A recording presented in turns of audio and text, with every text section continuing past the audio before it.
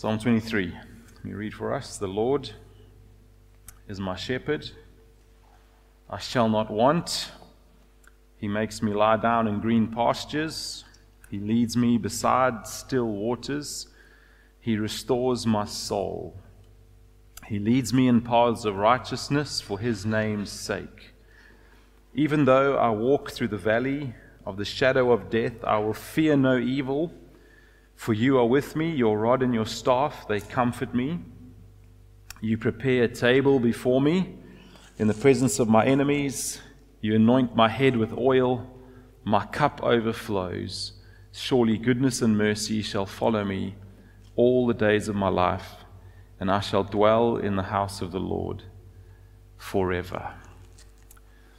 We're speaking this morning on the relief of being a slave to Christ. It's an unusual title. It's an unusual little 2-week series that I've been doing. So last week I spoke on slavery to Christ, like how we are slaves to Christ, and I made a case. I tried to make a case for that quite clearly out of Scripture, where there's this idea in Scripture that we are somehow owned by God, that we have been bought by God, bought with a price, but not like a slave standing on a box and being bought with rands and cents, but bought in a much more deep way by the love of God into a place where we are willing, happy slaves, where we give ourselves in this slavery. We are His to direct and to use as He wills.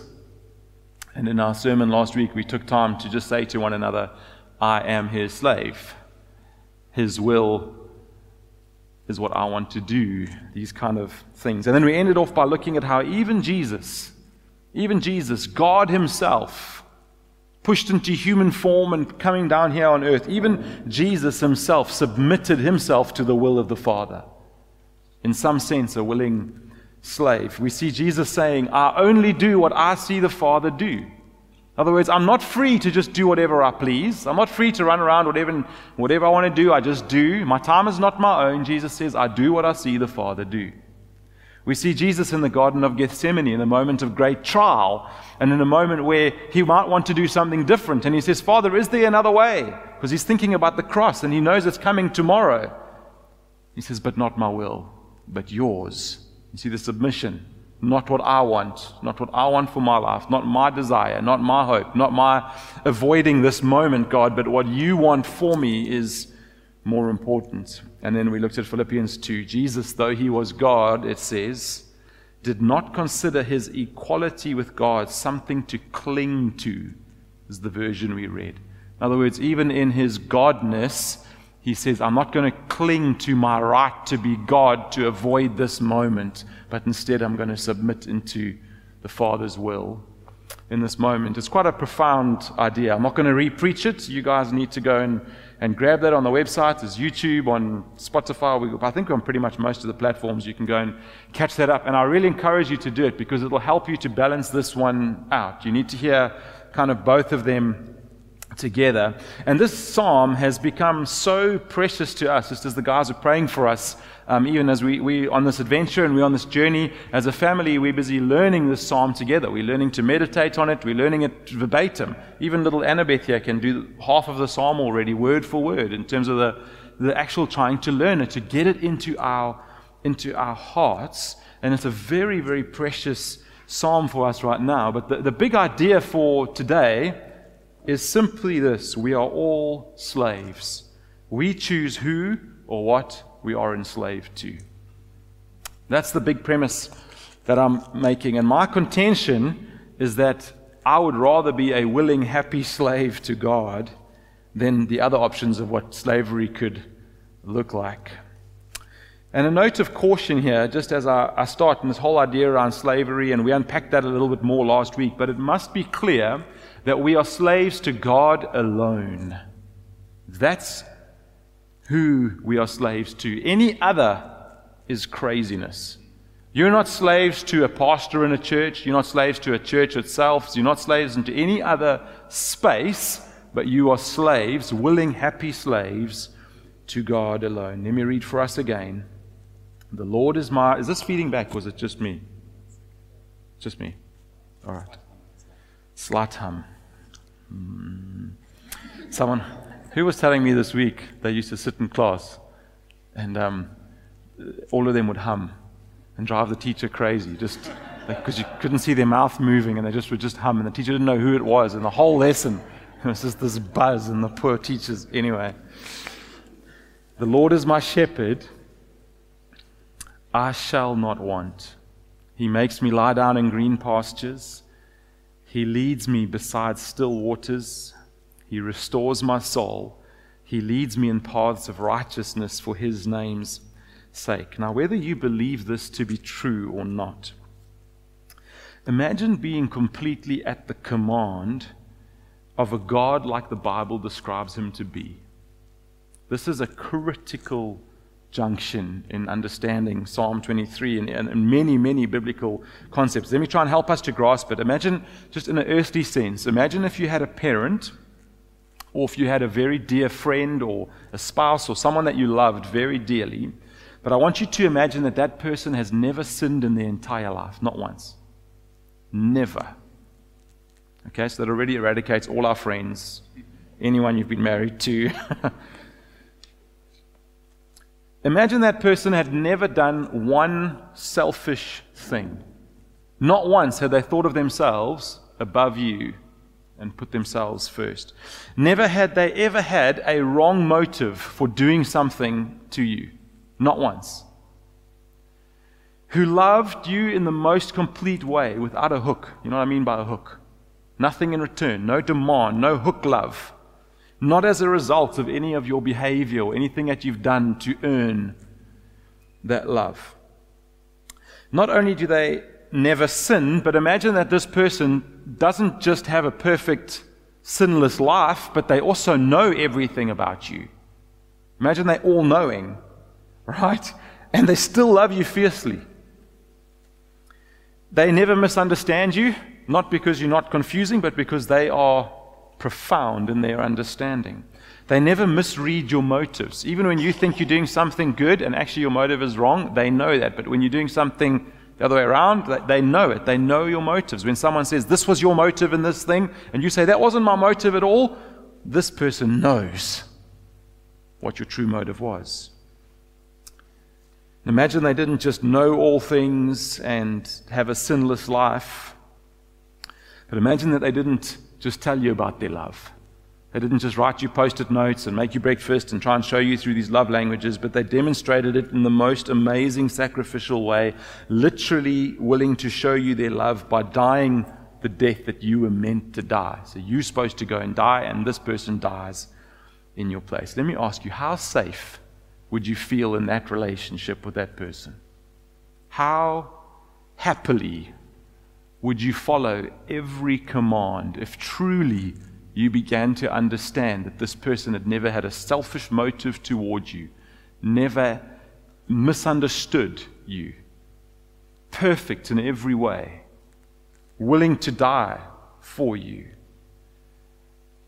Surely we would be absolutely convinced of our heart, their heart toward us.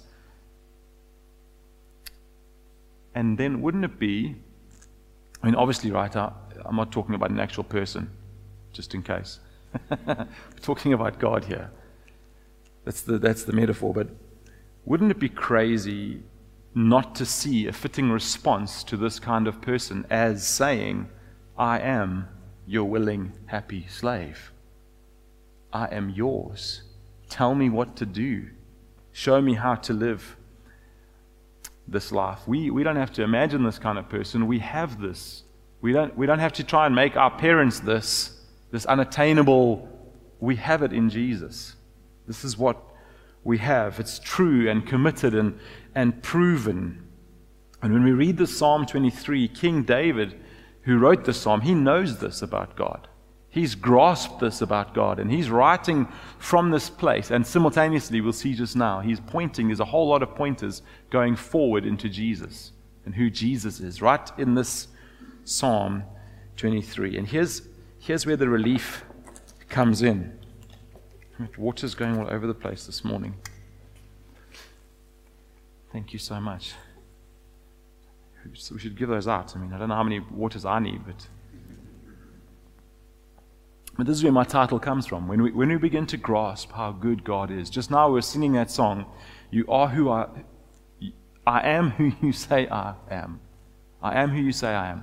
And I don't know if this is true for all of us, but in my life, the two places where I've seen the devil attack me the most is around my identity, who I am, and disqualifying me because of who I am. That's one of the constant things that the devil will keep on coming into my life and saying, "Paul, this is who you really are. You're not this person, you're this person." That's the one. And the other one is to diminish who God is. God's not actually good. God's not actually kind. If you give yourself in any kind of willing obedience slavery to God, this is what He actually wants to do with you. This is what He actually wants to do with that power. So here's our big idea again. We're all slaves. We choose who or what we are enslaved to. I want to read you an excerpt from my diary, which is a bit risky because I don't particularly like sharing this. Not even Kate really gets to read this. But I just felt when I was preparing, this was from August last year, and I was away, and I was just journaling with God, and I'd had some quite deep stuff going on in my own heart, and God was searching some things inside of me. But it lays the platform, because it's actually these last 2 weeks of preachers, this morning and last week, actually come directly from these 2 pages, this moment that I had with God. As I went to bed last night, I felt somewhat overwhelmed by trying to find all the roots and to figure out all the emotions, etc., that I'm feeling. And I felt like the Holy Spirit was prompting me to just surrender everything again to God. I prayed that, and then it felt like all through the night I kept on waking up and was reminded of this surrendering to God, and so began again in the night to verbally surrender myself to God. Lord, I want to say it again now as I write. Everything I am, I surrender to you. My hopes and dreams, our future, my failures, it's not just your positive things, my failures and my sin and everything I know I'm afraid of and everything I can't even get my own finger on, I surrender everything to you. Not one particle of my mind, body, soul, and spirit over which you cannot declare, this is mine. I surrender confusion and uncertainty and every insecurity to you.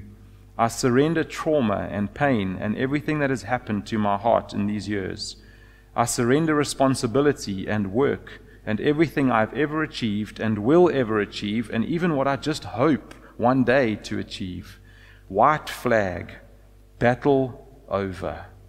I am your frightened but relieved prisoner. I look to you now to defend and protect me.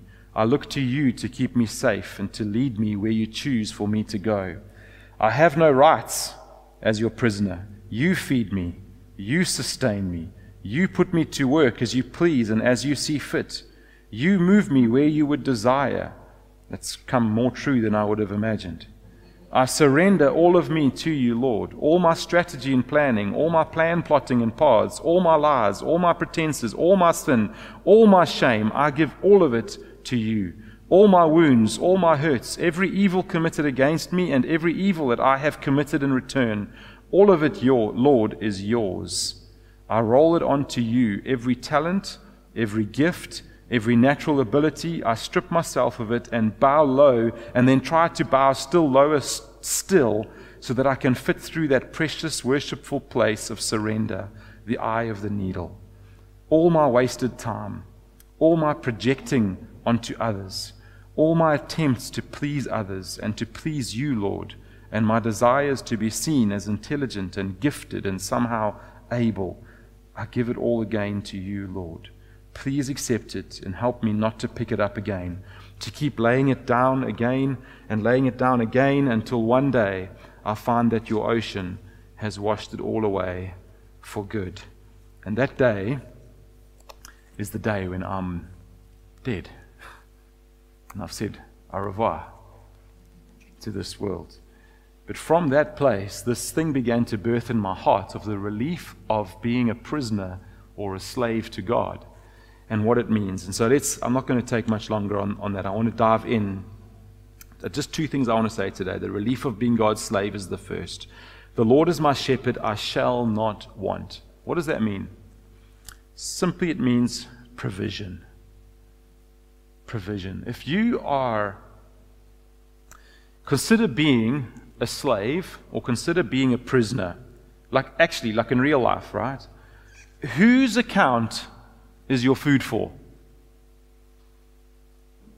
The guy sitting in prison didn't go and work for his food. It's someone else's account. Consider your daily needs. Consider food. Consider drink. Consider shelter, where you live. Consider your clothes. These are not small things. These are not minor, kind of like luxurious extras. These are the major kind of building blocks of life. And if we look at what this text is saying, and lots of other texts as well, it's saying that those things are for the master's account, not for mine. I am not responsible for my own provision. Ellie used that. What was that little phrase you prayed just now? Yes, God delights in taking responsibility for our acts of obedience. God takes responsibility for our acts of saying yes to God because He's master. Does that make sense? Those worried about provision today, let me tell you that you have a good master. If you have a bad master, this is terrible news. If you have a bad master and you're in prison under that bad master, or you're in slavery to that bad master and he refuses to provide you the food you need, the clothes you need, the appropriate shelter. We've all watched enough movies to kind of get a good grasp of what that looks like in wartime, right? Those worried about provision, listen to how powerfully Jesus teaches it in Matthew chapter 6. He says, therefore I tell you, some of you needed to come here today. This is not in the text, this is me. Some of you needed to come here today literally to hear this text read over you. Some of you are so worried about provision, so concerned about the future. Listen to what Jesus says. Therefore I tell you, do not worry about your life, what you will eat or drink, or about your body, what you will wear. Is not life more than food, and the body more than clothes? Look at the birds of the air. They do not sow or reap or store away in barns, and yet your heavenly Father feeds them. Are you not much more valuable than they? Can any one of you, by worrying, add a single hour to your life? It's a profound text. He carries on about clothing, and he says like how the grass and the lilies, they can't even match King Solomon in all his splendor. And then verse 33, it says, but seek first his kingdom and his righteousness, and all these things will be given to you as well. Therefore, it's a command. Do not worry about tomorrow, for tomorrow will worry about itself. Each day has enough trouble of its own. Isn't that true? And what happens in these texts is that as we give ourselves to God, God in return gives us a guarantee that as those who have given themselves to Him, He will provide. He is provider. You seek first the kingdom of heaven, and all these things are added to you. You become, in the language we're using today, a willing, happy slave of God, and He will provide. The second thing that the psalm speaks about is direction. So you have provision, you have direction. The Lord is my shepherd, I shall not want. He makes me lie down in green pastures. He leads me beside still waters. I was a little bit worried in this preach, and I still am, to be honest, about the fact that I think many people don't actually find this very relieving like I do. I find it incredibly relieving to think that the direction of my life is not being set by me. That I'm not the one who leads Paul and leads 5 little kids and Kate into the UK right now is a huge relief in my heart that I'm saying, God, you speak, and so we follow. And the question of direction is really a question of who's in charge. Just like the prisoner slave that we're thinking about, he has no say in today's movements. He doesn't say, this is where I think I'll go today. This is the direction I think I'll take. He doesn't say, this is where I set up camp. This is how long we'll stay in this camp. This is what we'll do while we're here. I love that picture that Bates brought some weeks ago when we first shared the news about the UK, and he brought the picture of the cloud from the Israelites at night. And just reading into that, I've been reading a little bit more about it, and it's exactly, it says it there, like sometimes it was just 2 days. These guys set up all these tents. There's 1.5 million people, at least, is the estimate in that Israelite camp. Can you imagine just digging toilets for that number of people? And then 2 days later, the cloud moves. And we follow God's direction. And off they go. Why? Because we are not our own. We are not ours. And then it carries on and it says, verse 4, even though I walk through the valley of the shadow of death, I will fear no evil. And we kind of think like, leading me by green pastures, leading me by still waters, God restores my soul. Yes, yes, yes, I love all of this. And then we get to the part where God is now going to lead us, because it's the shepherd who leads them through the valley of the shadow of death. I will fear no evil, for you are with me. It continues, right? You need to see that link, that this is not some new psalm. This is not something that God is protecting them from. It's congruent with God leading them along pastures next to still water, and it's God who leads them into the valley of the shadow of death. They're still following the shepherd. And that teaches us that our sufferings and trials are not oopsies from God, not like some temporary loss of control or power, that God loses control in those moments. In both quiet waters, wonderful green pastures, happy sheep moments, and terrified sheep walking through the valley of the shadow of death, where there is evil. The direction of both those herds of sheep are being set by God. Number one, provision. Number two, direction. Do you see why it's so critical to truly, truly grasp what a good God we have? If you don't truly believe in the good Father, if you still got some kind of grid of your earthly father who's broken, and just like me with my kids, who's trying their best to show them something of God, but making a meal of it some days. If that's still the grid that you're looking at God, and then God says, hey, come here, Paul, come here, we're going through the valley of the shadow of death. If that's the grid that I've got of God, I'm an extremely reluctant sheep. I'm like one of those dog walkers you see. That dog wants to go one direction and the owner's going the other direction. And if you're lucky, you've got a little chihuahua and they're just walking and it's just getting dragged behind you. If you're not so lucky, you've got a big Doberman and it's pulling you that direction, right? This is why it's so critical to see why God is so good. We need to know that He's caring for us, even when the direction that He's taking in us seems opposite to what our self-care ideas are. Even though I walk through the valley of the shadow of death, I will fear no evil. Proverbs 3 says it like this: trust in the Lord. Trust is that word. Trust in the Lord with all your heart. And lean not on your own understanding. In other words, don't just do what seems right to you.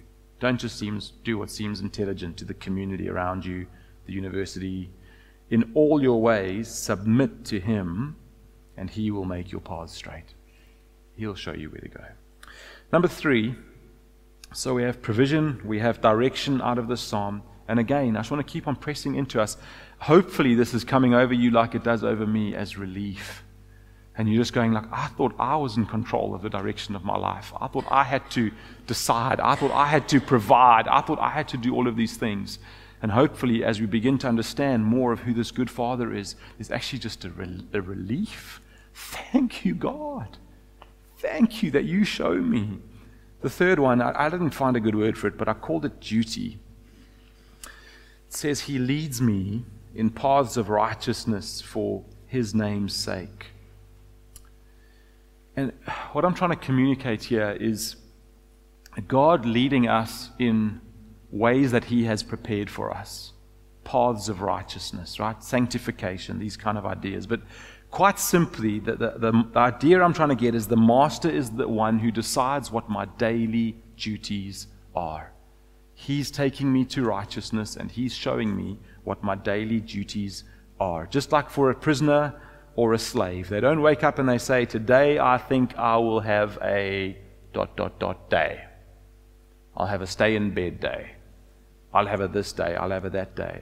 It's this realization that we've been bought with a price. Even our bodies are not ours. Even our time is not ours.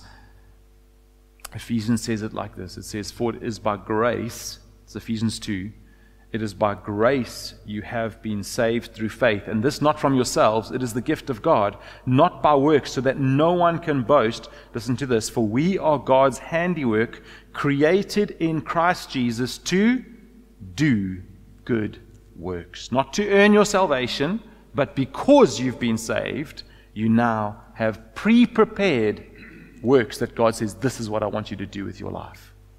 Think about it. Do you live like that? Do we wake up in the morning and say, "Lord, you have a specific plan for me to do today. There's duties that you want me to do. Help me do them." I don't think our lives would look all that crazy different. You're still going to get up and go to work. You're still going to brush your teeth. You're still going to eat your breakfast. You're still going to have, in our case, 5 little kids running around and caring for them and loving on them and doing all of these normal life things. But something profound shifts when we begin our day with this idea, this deep realization in our hearts that it's not just mine. It's not just ours to just say, "This is what I'll do. This is where I'll go. This is what I'll say."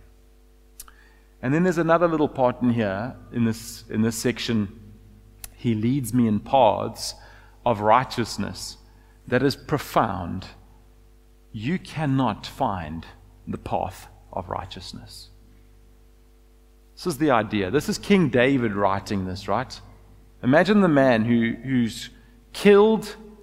He falls in love with this woman, sleeps with her, makes her pregnant, gets her husband back from the front line, if you haven't read this in Kings and Samuel, gets her husband back from the front line, tries to get him to sleep with her, gets him drunk on the second night and tries to get him to sleep with her so that he can cover up the fact that she's now pregnant and they would have just had a premature baby.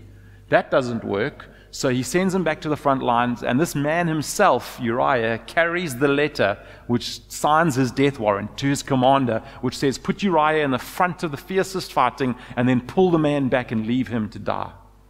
And he commits murder in that way. This is the man who, of all men in the Bible, someone once said that if David wrote as many Psalms as we think he did, he must have been schizophrenic, because it's like multiple personalities seem to come through in these Psalms. It's just crazy that the same person is writing this and the same person is writing this. And the profound part of this is that of all the people in the Bible, David knew what it was like to be unrighteous. He knew what it was like to sin, but he knew the redemption of God. You go and read his Psalms, this is one of them. He leads me. He leads me where I can't go. He leads me into paths I can't find, into paths of righteousness. Number 4, the fourth thing we see in this psalm is protection. Even though I walk through the valley of the shadow of death. Do you notice that little word? Through. I will fear no evil, for you are with me, your rod and your staff, they comfort me. Let me ask you, who's responsible for the slave's protection? Who's responsible to protect that slave, to defend that slave? It doesn't take much looking around to realize that there are very many valleys of the shadow of death in our world. It doesn't take much to look around and see that evil abounds. There seems to be no end of man's ability to produce evil. Every new thing that comes out somehow gets twisted. I was reading an article about the what's the universe thing, the metaverse? I don't think it's going to work, but it's I actually do. And I was just reading about how in this space already just sin is, it wasn't a Christian article, but it was about like this child going in, and I won't give you all the details, but I think it was an 8-year-old who went in as this avatar, and suddenly this child was surrounded by more than likely men, avatars, who now wanted to do all these things. And it's like this woman writing the article was just saying how scary it was that she was in the same little world that they were all in, and she was listening to this dialogue, but there was no ability to walk away. There was no, like, you're in the same world. And I just thought, how perverse, how broken, that just the inception of something which is meant to be like this virtual reality, right into this virtual reality. What's the first thing that rushes in? Lust, brokenness, sin, right there. And it just left me with this thought, like, is there no limit? Is there nothing that we can create which is not just then tainted with sin. Some of you are experiencing the valley of the shadow of death in some way or another in your life right now. You feel like you're walking right through the valley of the shadow of death, and we need to know that we have a shepherd. We need to know that we have a good shepherd, a wonderful, sacrificing, good shepherd. And friends, this is one of the most profound thoughts in Christian suffering, is that he doesn't take you out all the time. We don't preach a prosperity gospel. It's not just health, wealth, and yay, let's all get better. Like, God doesn't say, even though you walk around the valley of the shadow of death, or over, or under, or somehow you escape it. He says, no, you walk through the valley of the shadow of death. So there's no point in this psalm that the promise is that he takes us out. Quite the opposite. You walk through the valley of the shadow of death, but our great comfort, and this is the fifth thing from this psalm, is his presence.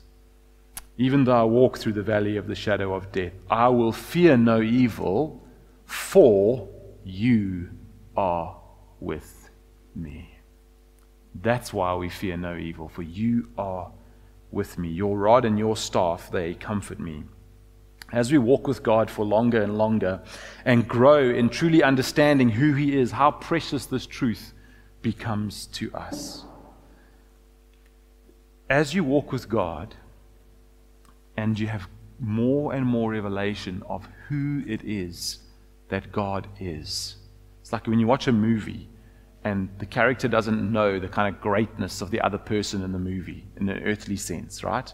And as the movie unfolds, this person becomes more and more aware of what this person is to the world, or who they are, or who they really are, right? And then this movie like shows them getting more and more in awe of this person that they just thought was someone they met on the street, but actually she's this person, or she's that person, or he's that, whatever it might be. It's like that, but in a much more profound way, that as we walk with God, and then we start to read scriptures like he's with me in the valley of the shadow of death, and we go, this God is with me, who understands everything about me and still loves me fiercely.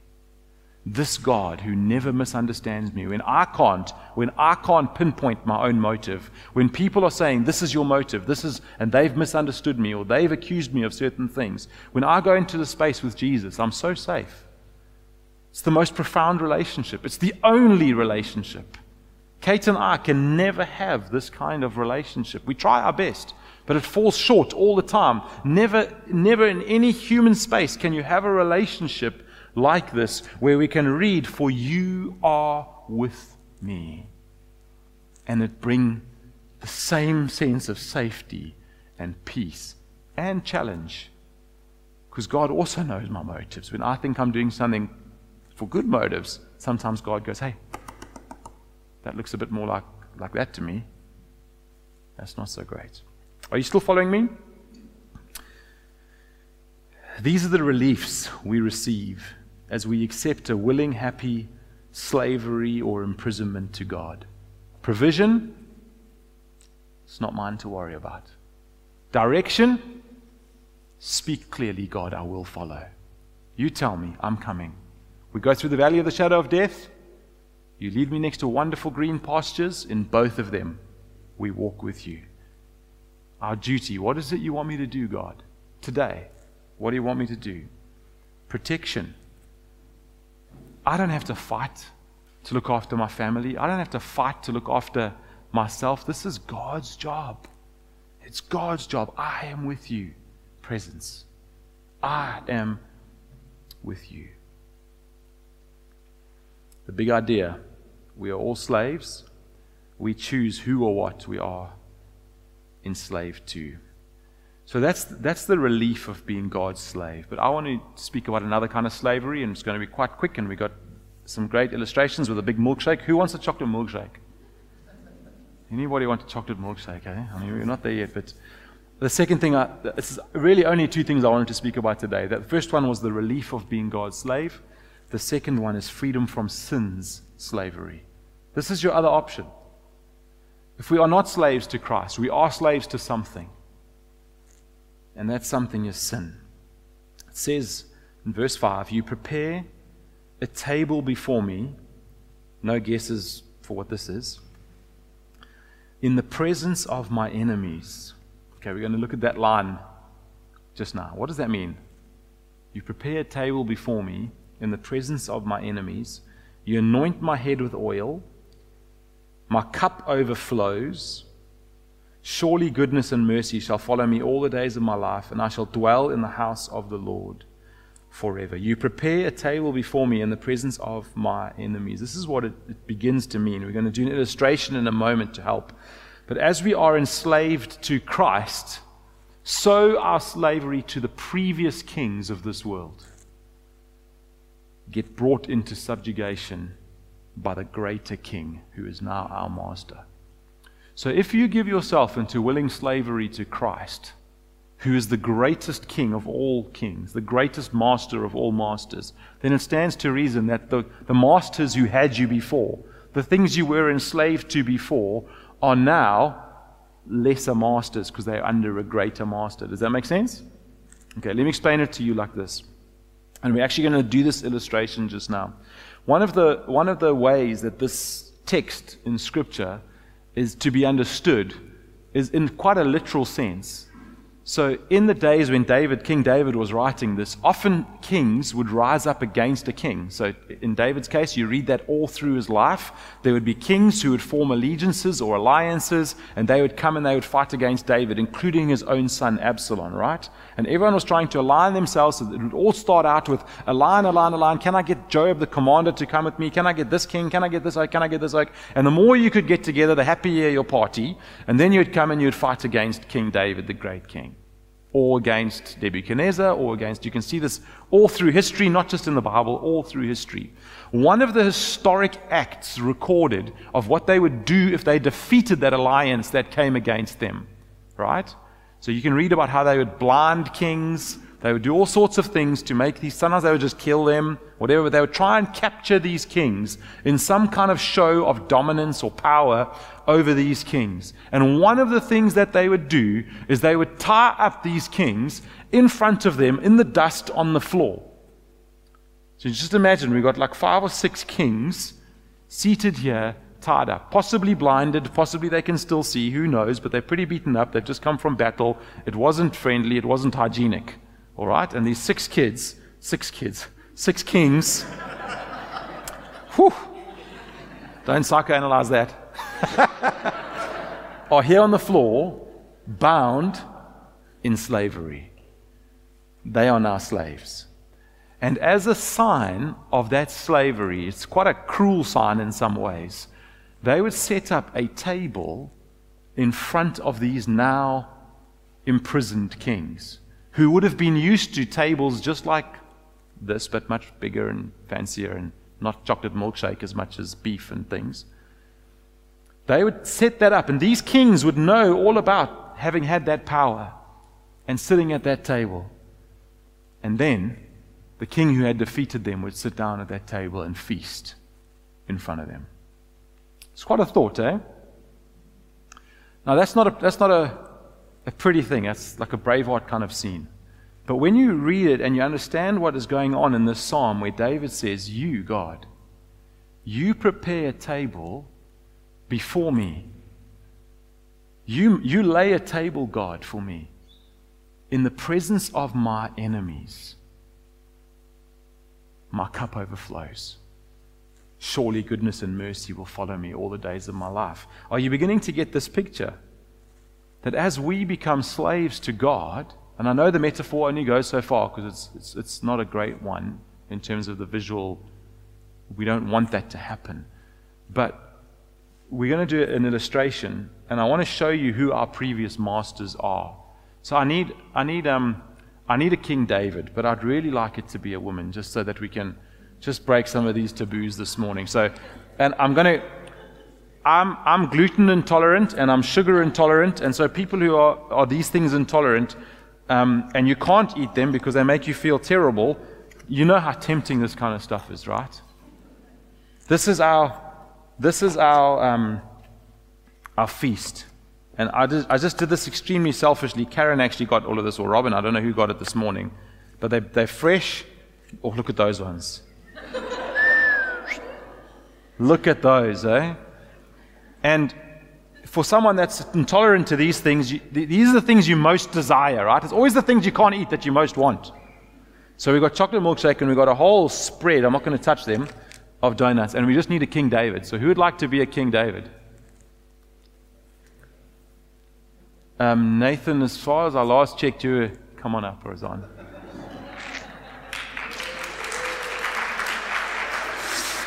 And help yourself. Help yourself. Go for it. Eat your donuts. You can carry on. While you're doing that, you can eat some healthy stuff as well, which I don't know who put that there.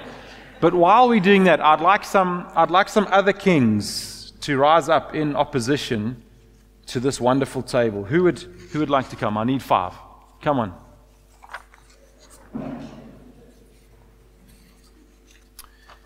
Here's one of the kings. Would you stand and hold that? Just go over here. I didn't choose that deliberately. I'm just taking it straight off the top.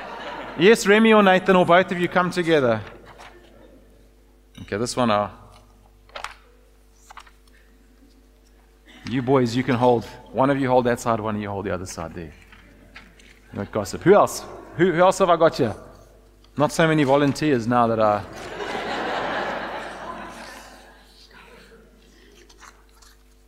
Won't you hold that? I know it's a light moment, but I really want us to let some of these... Come on, I need another one. Come on, Mark. No, both of you, come. I've got plenty. Come on. Pride. Anyone struggle with pride? Are you so humble that you're proud about it? Greed. We don't... Yeah, come on, Sean. I've got one more. I've got a special one for you, I think. Oh, yeah.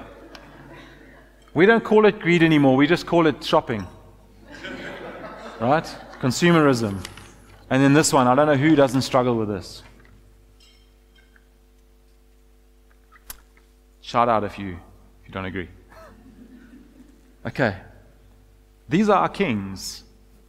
These are our kings who formed an alliance. Now, like we've been saying the whole morning, you only have 2 options. Either you're a slave to Christ or you're a slave to the world. This is what Ephesians says. Once you were dead in your trespasses and sins, following the prince of the powers of this world. Now you have been made alive in Jesus Christ. This is the whole teaching of Ephesians chapter 2. It doesn't say, well, you can also have this option and you can also have this option. And so in the illustration that I'm giving you, and just think about these things, guys. We could have put loads more on here, right? There's whatever it is that you feel that God is getting you with this morning.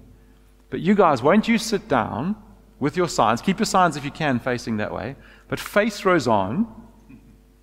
So keep like that. Yes, there we go. You've got it. You've got it. And sit down. As I was explaining that metaphor of kings, this is what, guys. This is the moment. What God wants to do in your life today.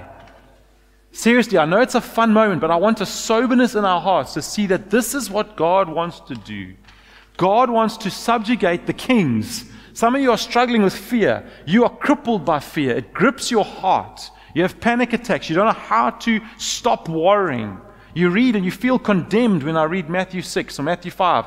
Do not worry, it says. Do not worry. And I tell you, that's a command. It's Jesus giving a command. But you have no idea how to stop. The only way that you can stop is when Jesus says, come and sit at the table I've prepared for you. Come and eat a better meal. Come and eat a different meal. Look at what I've prepared for you. Some of you are struggling with many of these things. Lust, greed, selfishness. These things can be habits that form in our lives that begin to make addictions which feel like we can never be free. Some of us have been trying to get free of things of lust for years and years and years. In the dark, quiet places of our minds or in our rooms or whatever it is, these things keep surfacing again and again and again, and we feel unable to beat them. And this morning through Psalm 23, God is saying, I have won. I have defeated the enemy. I prepare a table before you. God prepares it. You can't do it. It's not more effort. It's not more controls on your phone that's going to stop you, or Covenant Eyes, I think it's called. That's not going to it's going to help. It might help. I'm not saying that it's not going to help you, but it's not going to be what ultimately defeats it. He prepares a table for me in the presence of my enemies. And then you know what the beautiful thing is? Come here. Come here, Debs. It's not just Roseanne. Go and get your... Stay there, Roseanne. Stay there. But you go and help yourself to some donuts. You've been dying to eat them all day. Come on. I've watched you. Come and get some food. And this is what the gospel does, right? And we could just keep on going. We're going to do this basically with communion just now. This is the reminder of communion. But effectively, go, eat it. Eat it. Grab it and run. Can we give them a hand? Thank you, all of you guys. Thank you so much.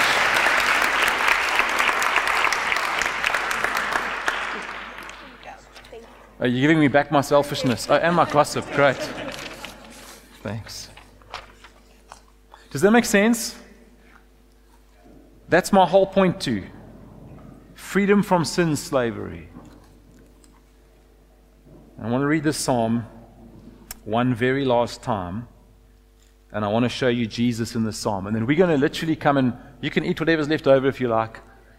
And we're going to take communion together, which is effectively the feast which remembers what Jesus has done. When we eat communion, we remember the defeat of our enemies sitting at our feet. That's what we remember. We remember that Jesus came and did this. So when you read this and you think about Jesus' life, the Lord is my shepherd, I shall not want. Jesus born into poverty, looking to God for his whole life. If you're watching The Chosen, it's just, I'm watching it again. We're in season 2 at the moment. It's profound. I don't know how you can get through that thing and not cry on like almost every episode. It's deeply moving. Jesus displays, I will not want. He makes me lie down in green pastures. He leads me beside still waters. He restores my soul. He leads me in paths of righteousness for his name's sake. And now we see very clearly, even though I walk through the valley of the shadow of death, I will fear no evil, for you are with me. There's one profound difference in Jesus. On the cross, what does Jesus cry out? My God,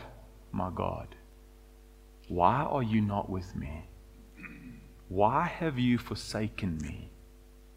And what Jesus is crying out is, I'm in the valley of the shadow of death. I'm in the midst of my hardest valley. I'm in the midst, and in that, now, we don't quite understand it, but somehow the Father needed to turn his face away from Jesus so that Jesus understood the depth of what he was carrying. And Jesus went down to hell for 3 days. We spoke about this in our Flourishing series, how to everyone except God the Father and the Holy Spirit, it looked for those 3 days, or 2 days, that Jesus had failed. It looked like it was a failed plot. My God, why have you forsaken me? But because that happened to Jesus, it can never happen to you. Never. Not one person on the planet apart from Jesus will ever be able to say, my God, why have you forsaken me? And actually have it be true. For everyone else, it'll just be an emotional experience of, God, I feel like you're far away. But you can know that Psalm 23, I will fear no evil, for you are with me. Your rod and your staff, they comfort me. You prepare a table before me in the presence of my enemies. You anoint my head with oil. We can speak about these things another time. My cup overflows. Surely goodness and mercy shall follow me all the days of my life, and I shall dwell in the house of the Lord forever. Presence. I'm with him. I live in his house. I'm together with him, and he's defeated my enemies. Father, as we close this morning, I want to thank you for all that you're doing in our hearts. I want to thank you that you're teaching us through little step by little step by little step to trust you. God, it is hard. Every living example we have of those around us, teaches our hearts that we need to protect them, to keep them to ourselves, to withdraw our trust, to pull back. Every little experience. God, we have some wonderfully positive ones too, but so much of it is tainted with our own sin and our own brokenness, and it's so hard to come to you and to truly say, you are my shepherd and I fully trust you. I completely trust that you are good. You're not tame, but you are good. God, this morning my heart is burdened with sin which has caught up our lives, and brokenness, a result of sin, which has caught up in our lives, and just this sense of sheep lost, sheep with broken leg, or fallen down a ravine, or just lost, just feeling lost. God, there's no words I can say to really help that, except to say, Father, help. Help, God. Where there's addiction, not even to a substance or to pornography, God, just sometimes just addiction to anxiety, just we've got used to it. It's like the sea that we swim in all day. Fear, anxiety. And we don't know what to do when it's not there. Even those kind of addictions, Lord. We ask that, just as the psalm so powerfully illustrates, that God, you would show us how you're setting a table for us, right in the presence of our enemies. And the enemies are still there. They're present, but they're powerless, because a greater king has become our master. Help us, Lord. Help us, Lord Jesus. Just for a minute or so, won't you make this personal? Just let God speak to you. And just in your heart, and whatever words you want to use, just you cry out, help me, God. Give me hope again. Let me trust again.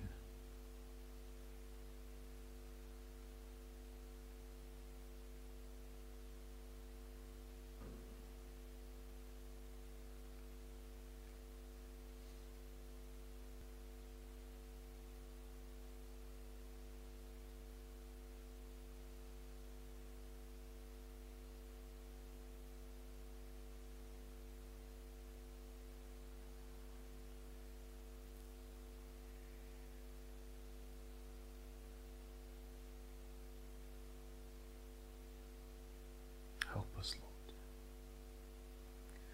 Holy Spirit, we commit our hearts to you afresh, Jesus, our Savior, our Master, and we ask that you'd lead us, guide us, protect us, give us our daily duties, Lord, give us direction. In Jesus' name. Let's break bread together, this wonderful feast that we do. Can I ask this morning, would you get the bread, would you get juice? If you're a Christ follower, just a reminder, if you do not follow Jesus, this is a moment where we're not trying to exclude you deliberately, we're not trying to be mean, but Scripture teaches quite clearly that this is a moment that is for those who believe in Jesus and have surrendered their hearts to Him. And so in some way, even that can be a wonderful gift to those who don't know Christ. I know in the moment it feels like, that's so mean. But actually it's a wonderful gift, because it does remind us that God has invited us into something different. He has invited us into a family, and that we can come. And so won't you come and get bread, get drink together, and in smaller groups we're going to pray, and we're going to ask God to let this word sink into our hearts. And then please go out and have fun and have a wonderful Sunday. There's coffee, there's tea. Enjoy your Sunday, and thanks for being with us.